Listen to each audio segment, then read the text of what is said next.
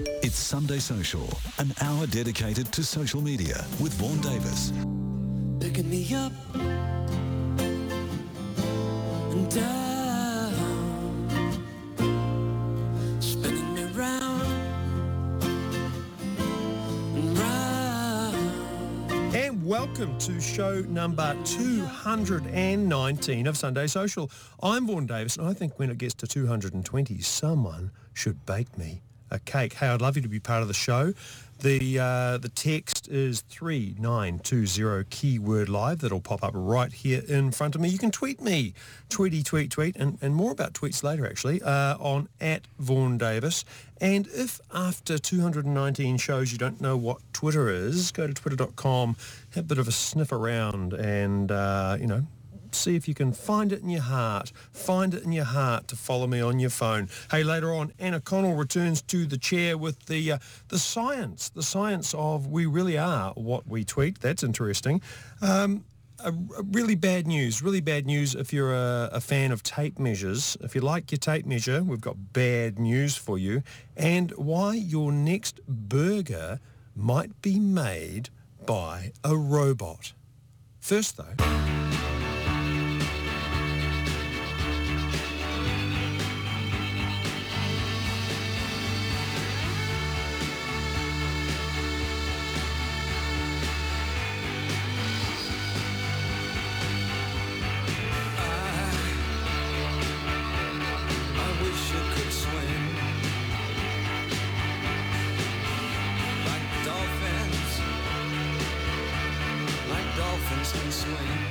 gaming, and I mean computer gaming, not feeding money into the pokies, is big business worldwide and here in New Zealand. Last month saw local game developers Grinding Gears sell their business for $100 million to Chinese tech company Tencent.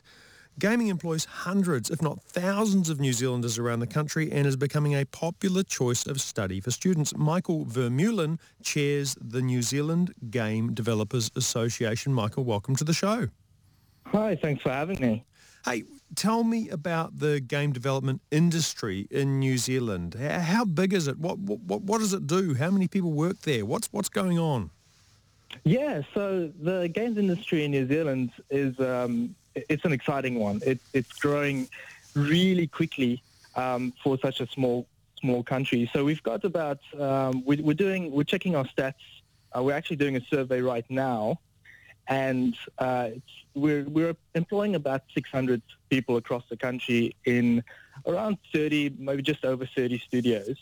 Last year we saw our industry's value grow to 99.87 million New Zealand dollars. So with this sale of Tencent, that's obviously going to double that pretty much, looking at that's for next year, looking at the fiscal year. So it's a really exciting industry to be in. It's the fastest growing creative industry in New Zealand.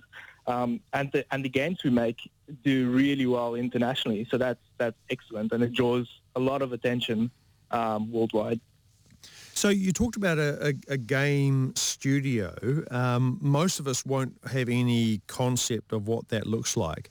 And, going through your numbers, you had about 600 people, 30 companies. So I'm guessing it's a game studio is a company of 20, 30 people.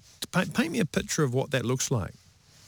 Yeah, so we've got quite a varied amount of kind of sized companies around the country. So our largest studios employ just over 100 people, where some of our smaller studios are maybe up to 3 people. So it really depends on the kind of games that the studio might be working on. And so within a studio, so the average size, you're right, is about 20, 30, if we look at our numbers. And those, like for the amount of people in the studio, they are always split up into different kind of departments. So we have our tech-savvy programmers, we've got our creative artists, we've got our game designers coming up with how games are supposed to work and how they are supposed to engage our players. And then you've got a couple of management roles, of course, and support roles to go with that. So it's quite varied kind of skills that people need to work in the games industry. So what sort of games are being made in New Zealand? Is there a particular genre, or is it all sorts of things? Interestingly, for New Zealand, it's all sorts of things. So we're looking at games that are, of course, your action-oriented, the games you see on kind of TV advertisements that may or may not be violent. And on the other hand, we're looking at games that are doing incredibly well that are puzzle games or games about nature.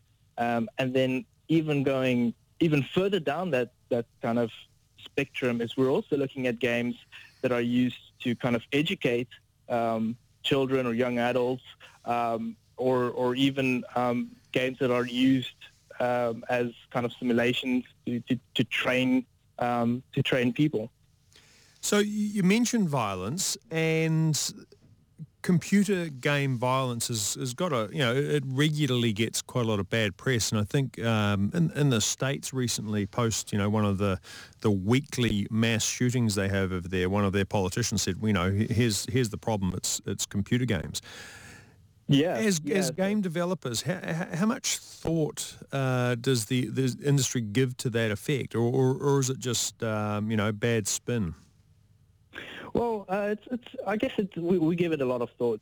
We've got rating boards in all countries and in all regions around the world that regulate these kind of things and kind of recommend parents to look at they always recommend parents to look at the games they buy for their children, and certain games are not allowed to be sold for certain age groups and all that kind of stuff. While we were making games, we're obviously considering this. I work on a game myself, and we just recently had to go through our classification process to make sure our game is sold to the right target audiences, the right people across the world. And we were looking at the game, we were like, okay, well, we don't really want it to be, we don't want our game to be seen as it's just a violent game. So we cut back on certain things. We make sure that our game in particular is quite artistic in that it's abstract and stuff. So we don't really need to show a lot of violence in a way that's kind of representative of real world violence. On the other hand, there are of course games around the world that are being created that are supposed to be really realistic, and they then are obviously regulated by these or checked by these rating boards, and there are certain things that you just can't sell.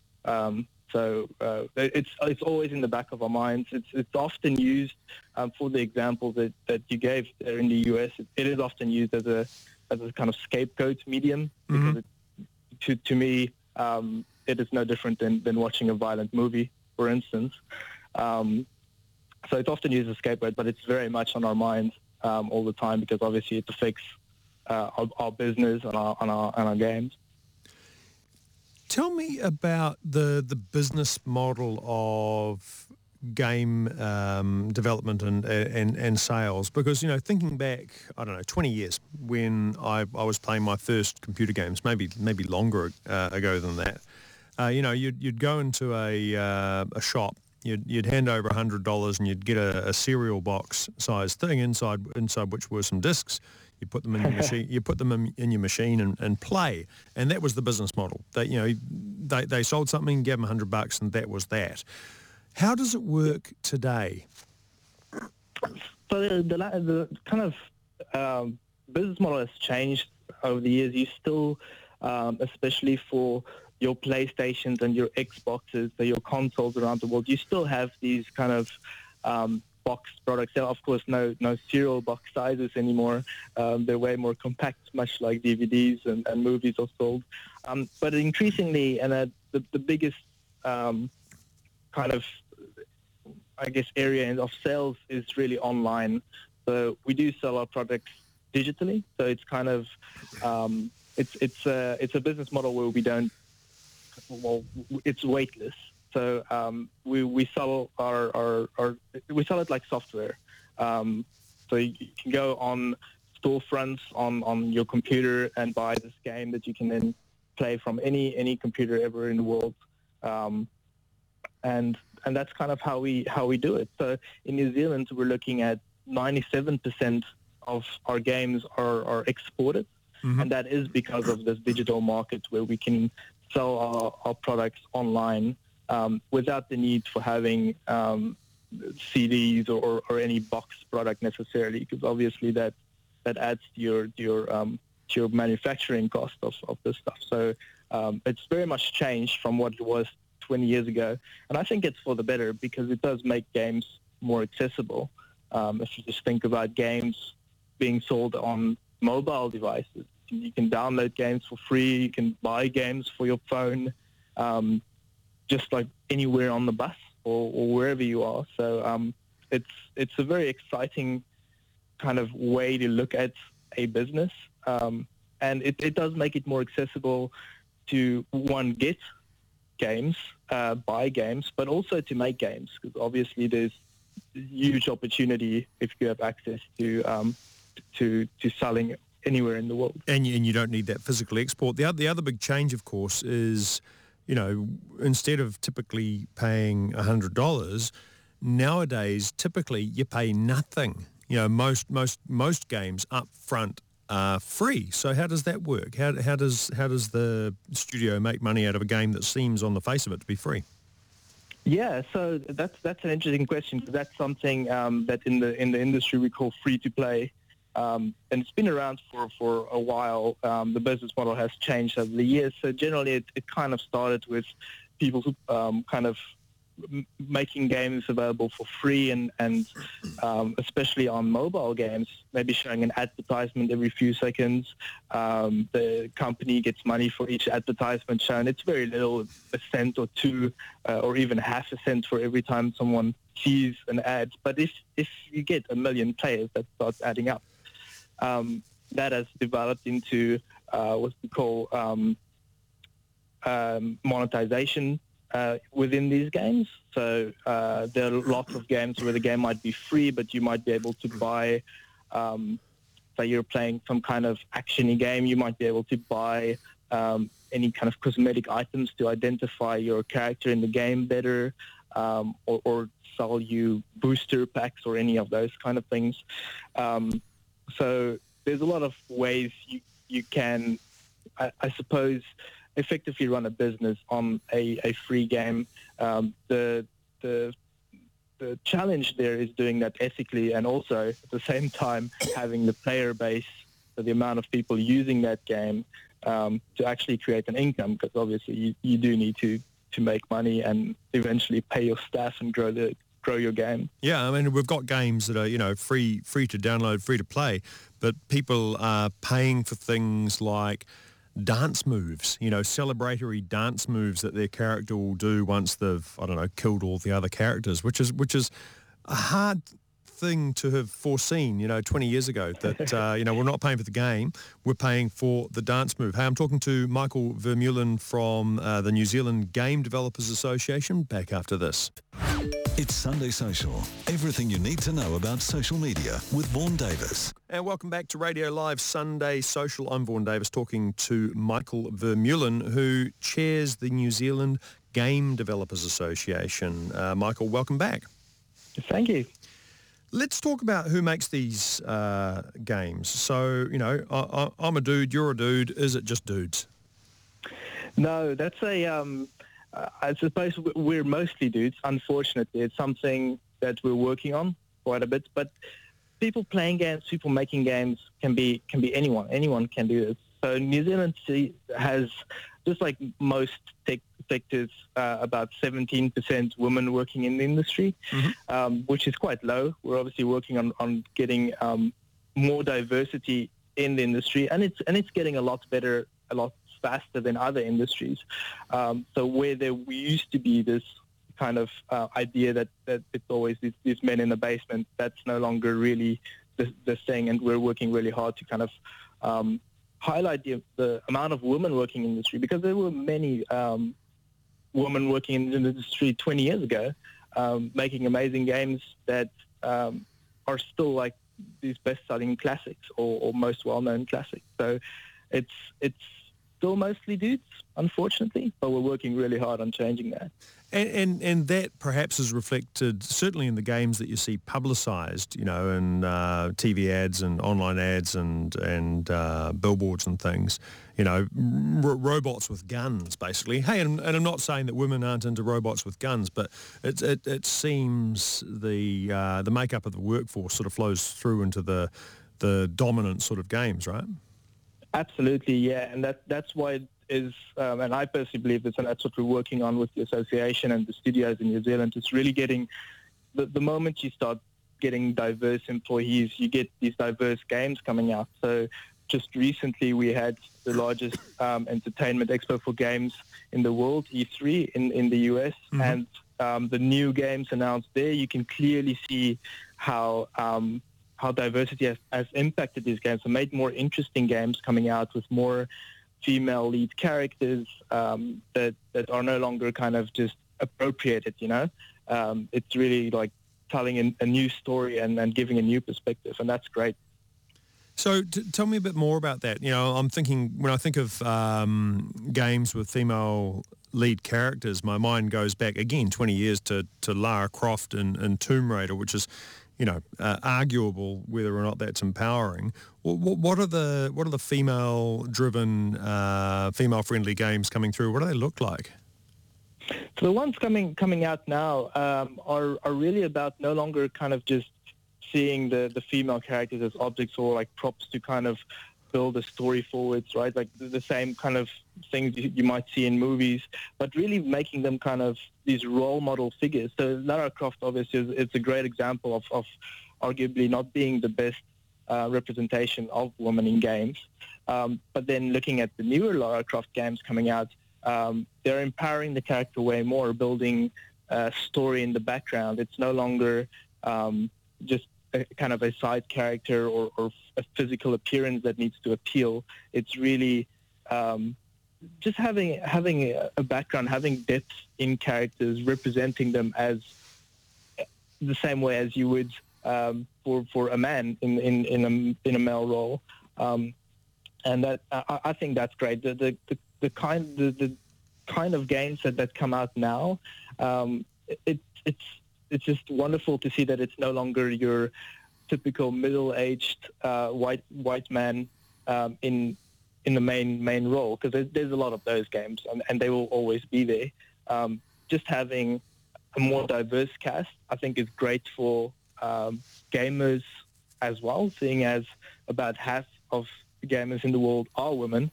It's just great to see that they can also go into a game and kind of identify or kind of, identify with the main character better than always having to play as a male character. If my teenage son, wakes up one morning and declares that, he wants to be a game developer, that's his career path, where should he go then? Where should he start?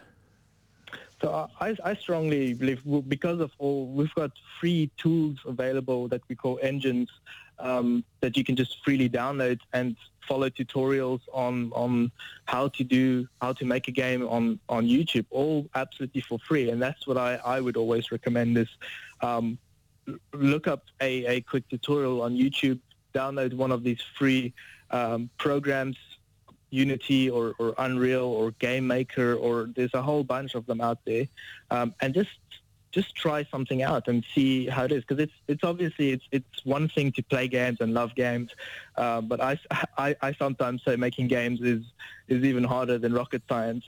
It's not the easiest thing to do in the world, so a lot of people might be surprised by the amount of work that goes into making a game. But I'd say definitely start there, and then perhaps consider applying, maybe trying to find an internship role at a company, or find like if you're going to university or whatever, you can.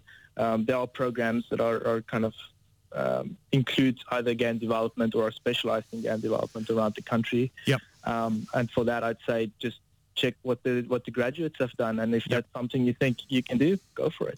Now, you said that making a game is hard, but I guess what you really mean is making a good game is hard, because making a crappy game would be pretty straightforward. What is a good game? you must think a lot about this. What are the qualities of a really good game?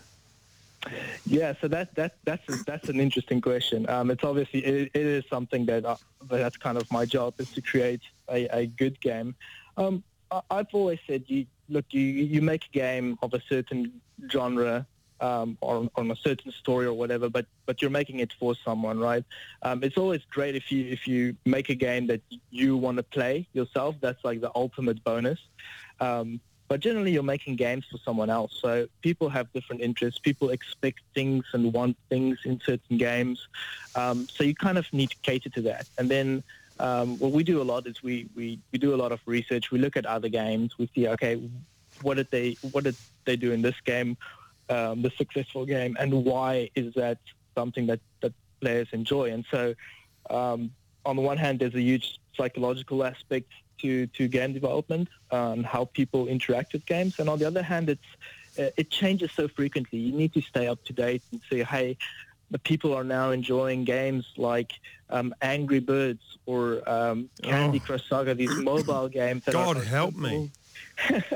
So you kind of look at the market and you see, okay, these games are interesting and are popular, and then you ask yourself, why are these games doing so well? And I ask myself that all the time.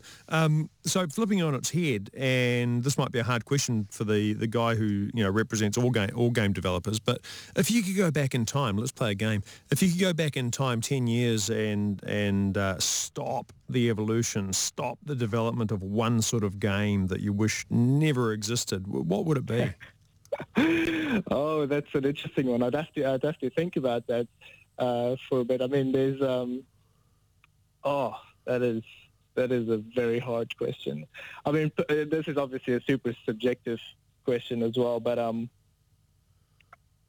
there is a genre of ultra-violent games that are obviously they're regulated quite strongly and are often kind of banned in certain countries, and there's some that are just kind of they try and I guess challenge the status quo with extreme views and all these kind of things, and those are the kind of games that I feel like that's great and all, but I don't like, if there's one genre I suppose of games that I'd rather not like stop development, that would possibly be it. That would be it. Hey, Michael Vermeulen from the New Zealand Game Developers Association, thank you so much for joining me on Sunday Social.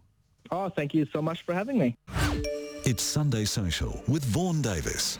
And welcome back to Sunday Social. You can listen back to that entire interview, fascinating interview with Michael Vermeulen at radiolive.co.nz under shows and Sunday Social, or if you're a podcast person, head on over to iTunes and just search Radio Live, Sunday Social, Vaughan Davis, any of those things, and see what that gets you. You might be listening to this as a podcast now. In fact, this might be the distant future. Hello, distant future. It's 2018 and we're making a radio show. And you'll need to look it up on Wikipedia to see what radio is, because you're in the distant future. Anna Connell, I'm ranting. You really are. Hello. But just listening to Michael Vermeulen there talking about video games, I don't think you and I have ever spoken about gaming. You a gamer? No, not really. I was when I was a child. I played Alex the Kid and Wonder Boy and Monsterland. I've never even heard of those. That's like Sega Master System games. It's like old school. Yep. My partner's a big gamer. I play Candy Crush. Oh, well. You see, I don't know if you were listening, but we kind of touched on that, and it's a bit like anything really. It's like, there's junk food and there's wholesome food. There's junk games and there's good games. Yeah, are you telling me Candy Crush is a junk game? I'm not telling you. Yes, it is. It's a very mentally challenging game, Vaughan. Well, it is. I suppose it is, but I get really judgmental. It's a terrible game. It's awful. I just do it. It's like a twiddle my finger reflex type thing. I'll sit there and I'll see someone playing it and I go, oh, look at you. There might be a Nobel Prize winner, but if they're playing Candy Crush, they're down in my estimation. Here's a little thing though. I don't know if you care about what people think about you when you're playing Candy Crush, but there's a game which, as far as I can tell, is kind of intellectually similar, but it looks quite pointy-headed because it's got numbers in it. Maybe I need to get Yeah, that. it's called 2048, which is a multiple of 2. It's a, I remember that. yeah. Where You're just moving things around with you your join finger. the 2s to make a 4, to make an 8, and so on. And on the one hand, it's really just Candy Crush or something like it. But on the other hand, people go, oh, look at Anna. It's basically, She's she's doing the Times crossword version of numbers. she's doing mathematics. She's smart. Hey, you and I'm trying to think how our paths first crossed, but I'm gonna put good money, half a Bitcoin, on, which is probably, by That's the time a lot of money now. the time they're listening to this as a podcast in the distant future, it's probably worth either nothing or you could buy, the South Island with it. Those are the two possible outcomes. I'm guessing we met on Twitter. I think we did. We did. I think that's yeah, how we it came did. about. Absolutely. And I know Twitter's not, the be all and end all, but it is quite neat in the way that it surfaces who you are before you meet someone. Oh, totally. I think more so than any other social media network. I mean, I've got a job off Twitter. My fiance I got a job off is Twitter. from Twitter.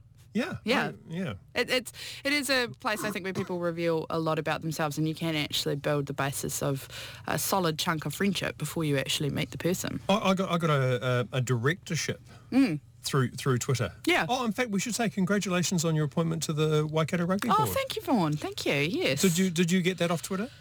No, not quite, but it's sort of a bit of a side product of my kind of expertise in that Yeah, area. that's what we need someone who understands that, and so I'm not going to be pejorative about about the Waikato Rugby Union. I got a directorship. One thing led to another, and the chair followed me on Twitter and thought, oh, he sounds interesting. But that's the thing. You don't necessarily look at someone's photo because quite often they don't have a photo. I mean, I think I have a cartoon. You have a still. cartoon, yep.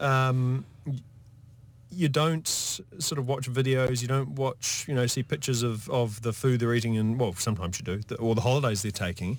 You just hear their thoughts. And the University of Bristol has been doing some research into this, and it's really interesting. They analysed 7 billion words from 800 million tweets. I'm going to do the maths, it doesn't sound about right. But anyway, they did 7 billion words, and they learnt something about how our thinking changes across the day, which I think is rather sweet and interesting. So they discovered, and I'd be interested to know if you think this, reflects your own behaviour and certainly online behaviour. We are at our most analytical first thing in the morning, around 6 a.m, which is amazing because most people aren't awake at 6 a.m. No, that totally rings true for me. I think I'm calmer in the morning. For me on Twitter as well, I really love the early morning because it's just before the New Zealand story of the day has reared its ugly head, and the international news has just kind of reached that period where it's being analytical about the day's events before. So It's quite a nice time. I think I am calmer and more analytical in the Calmer morning. and more analytical, and in the evenings you get more emotional. Yes, because you've just had a day and, And you're you're just drunk. like, And oh, you're God.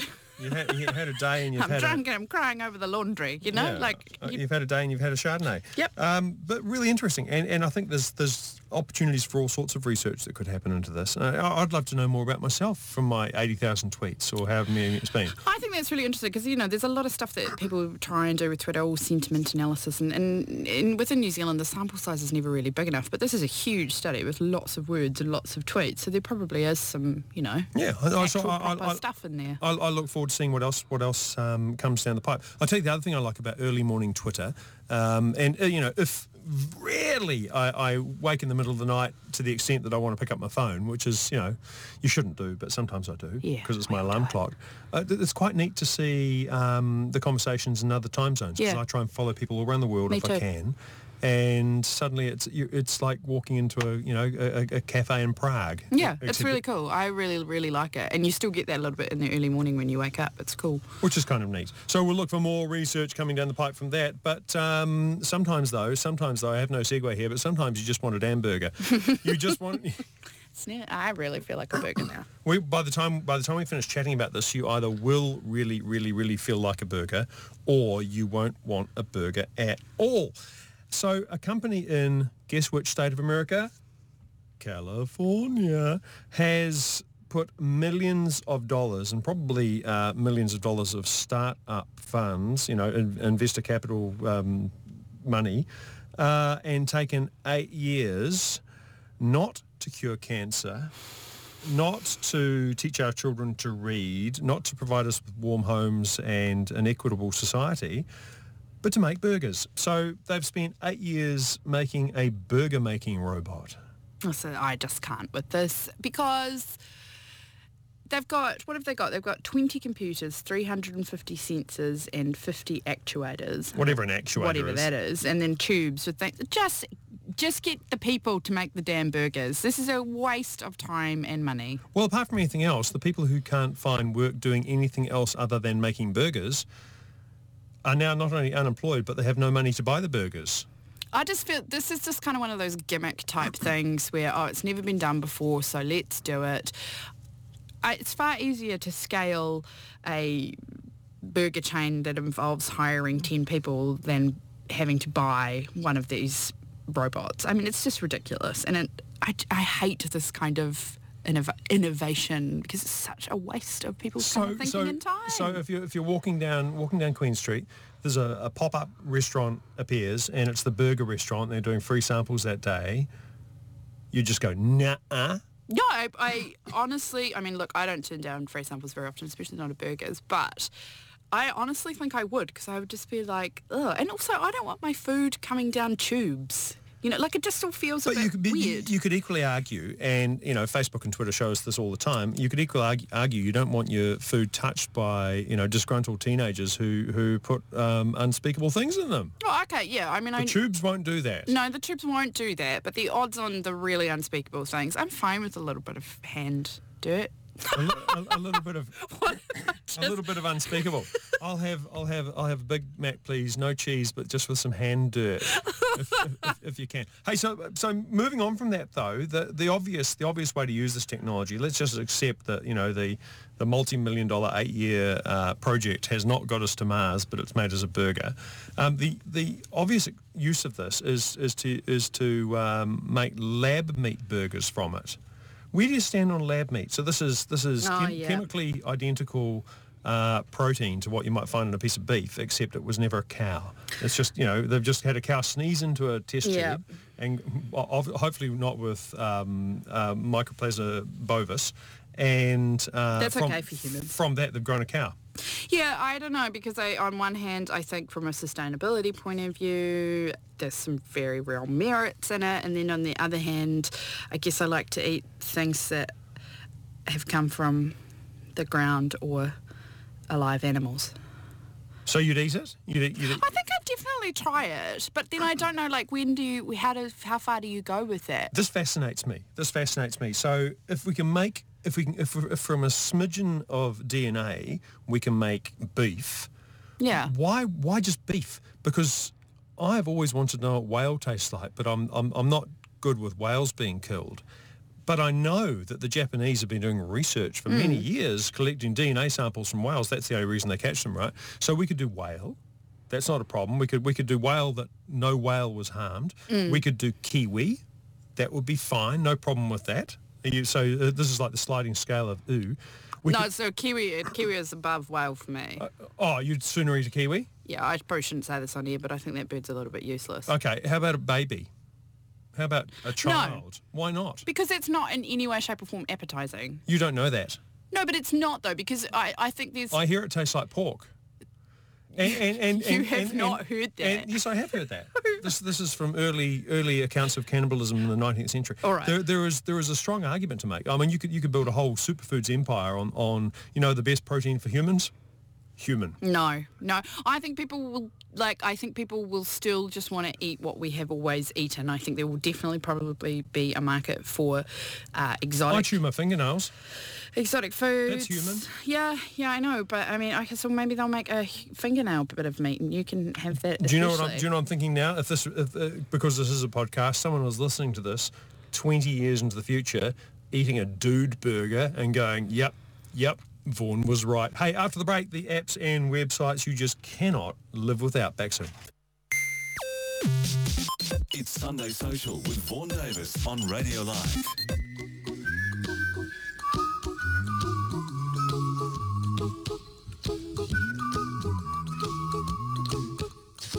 And welcome back to Sunday Social. I'm Vaughan Davis with you right through till 8 o'clock. Anna Connell back in the chair. Welcome back, Anna. Hello.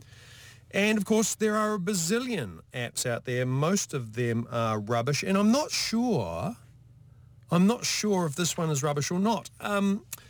Did you notice the other week that Apple, in its new operating system, in its phone operating system announcement, said they're going to come out with a thing called Measure that would allow you to measure things with your phones? Did you catch that news? Or I didn't catch that news because I didn't really pay attention because I couldn't see anything super exciting. Yeah, it was kind of in the tsunami of other stuff. Anyway, but the news for me, because I'm an Android user, is that within moments of that, Android said, you know what, we're going to announce ours as well, and we're going to launch it. And they've come out with an app called Measure. And the way this works is really quite cool. It uses the phone camera and it uses various augmented reality technologies built in the phone and the focusing aspect of the camera to work out what is in the environment and measure it, which is really quite cool. So I'll let you hold that, Anna, and have a look. So have a look through the phone. Can I measure you? Point it at something. Point it at me. Am I covered? You should see in a moment that I'm covered in white dots. Am I covered in white dots? No. Not quite. Point it at something square. Point it at that phone. So what it does is, and you move the phone around a bit. You move the phone around in 3D space, and it kind of works out that it's got an environment in front of it, and deduces what the shapes, the 3D and 2D shapes are, and gives you the option to drag rulers into the space and measure it. It's probably a bit dark in the studio, isn't it? Maybe it is. Yeah. But it's really quite cool. It's buggy as heck. Android or Google has rushed it into production in order to make it happen. But it's got the march on Apple. There we go. Look, Anna. See the dots there? There we go. And we just drag a ruler and we go, oh, how big is that thing? And it'll tell us. The problem is it's really, really inaccurate. It doesn't work. Oh, did I not say that? It's really cool, but it doesn't do the thing that it really needs to do when you do measuring. I know, but that's the thing. In this digital age, 2018, you can bring out a product. It's really cool. People like it. It doesn't have to work necessarily. No, it's amazing. Look, it will work, won't it? One day. Yeah. But I like it because who can ever find the measuring tape? Well, exactly. Bob the Builder probably can, but the rest of us can't. But the beauty of it is it allows us to do all those essential measuring jobs. Suddenly you want to know, how big is my carpet? I need new carpet. How big is my wall? I want to get some paint. Even how tall is that tree? I'm standing on the ground. How tall is that tree? How tall is the tree? That's cool. Yeah, it is kind of cool. It replaces the previous measuring apps. Have I told you about the tape measure app or the ruler app? Yes, you have. Yeah. Which was pretty much the worst app in the world. Download a ruler app. No one's going to be downloading these anymore now that the augmented reality ones are around. And all you got was a picture of a ruler that appeared on your screen. You use your screen to measure things. Yeah.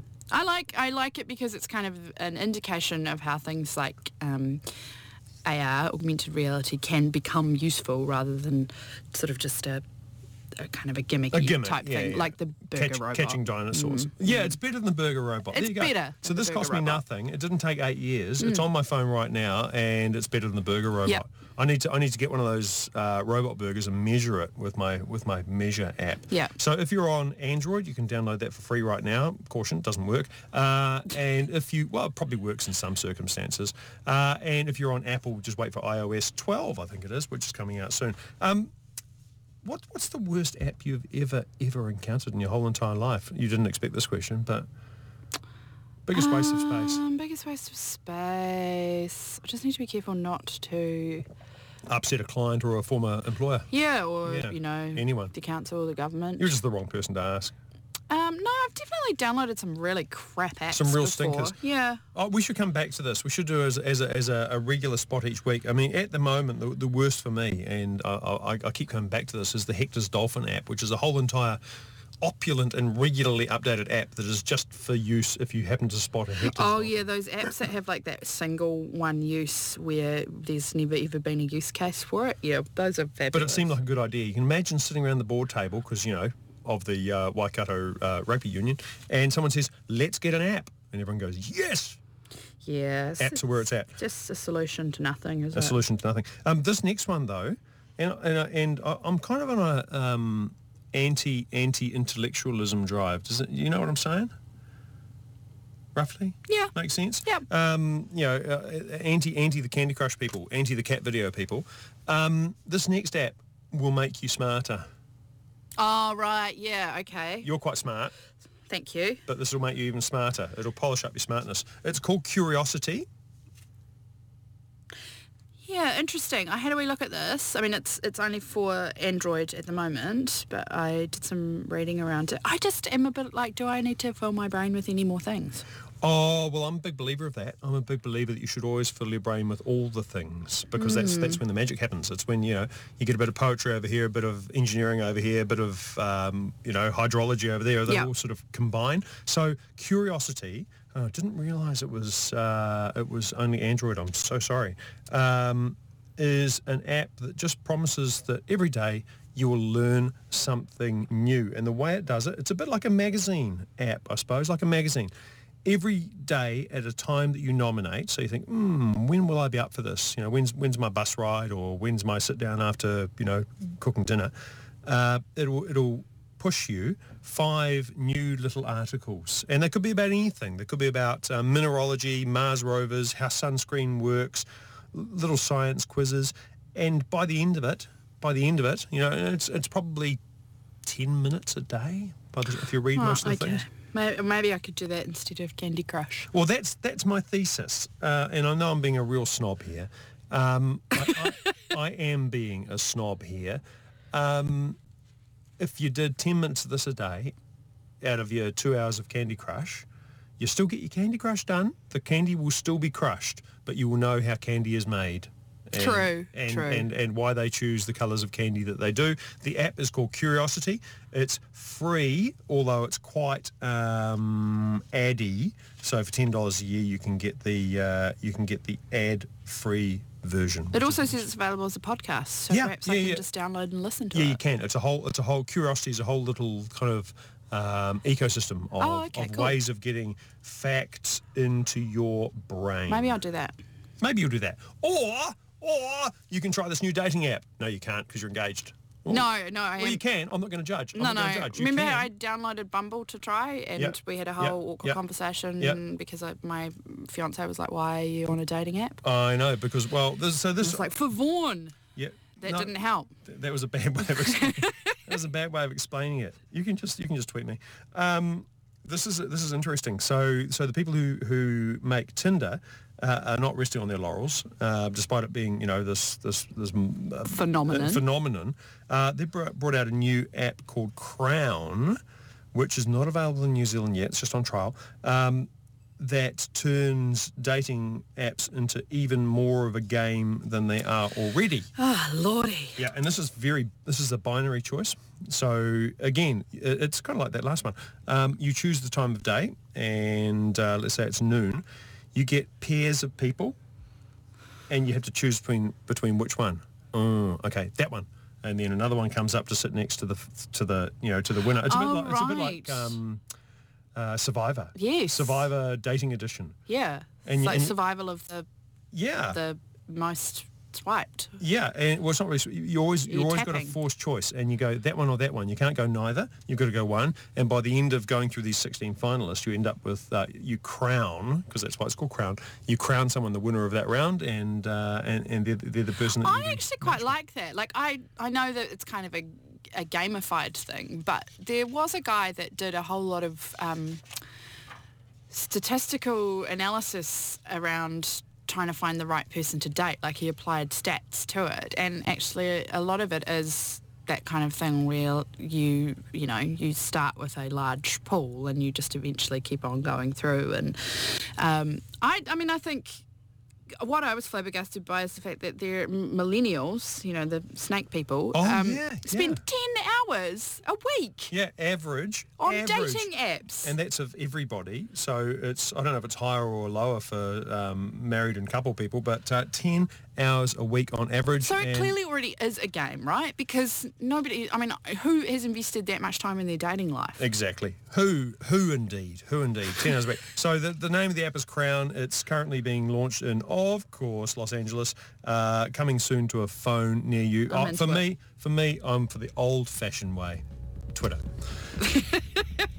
Hey, Anna Connell, thank you so much for joining me tonight on the show. You're very welcome. Thanks for having me. And thanks, Michael Vermeulen from the New Zealand Game Developers Association. Yasmin in the booth, you are awesome. As always, next up, the Weekend Variety Wireless. I'm Vaughan Davis. Nighty night.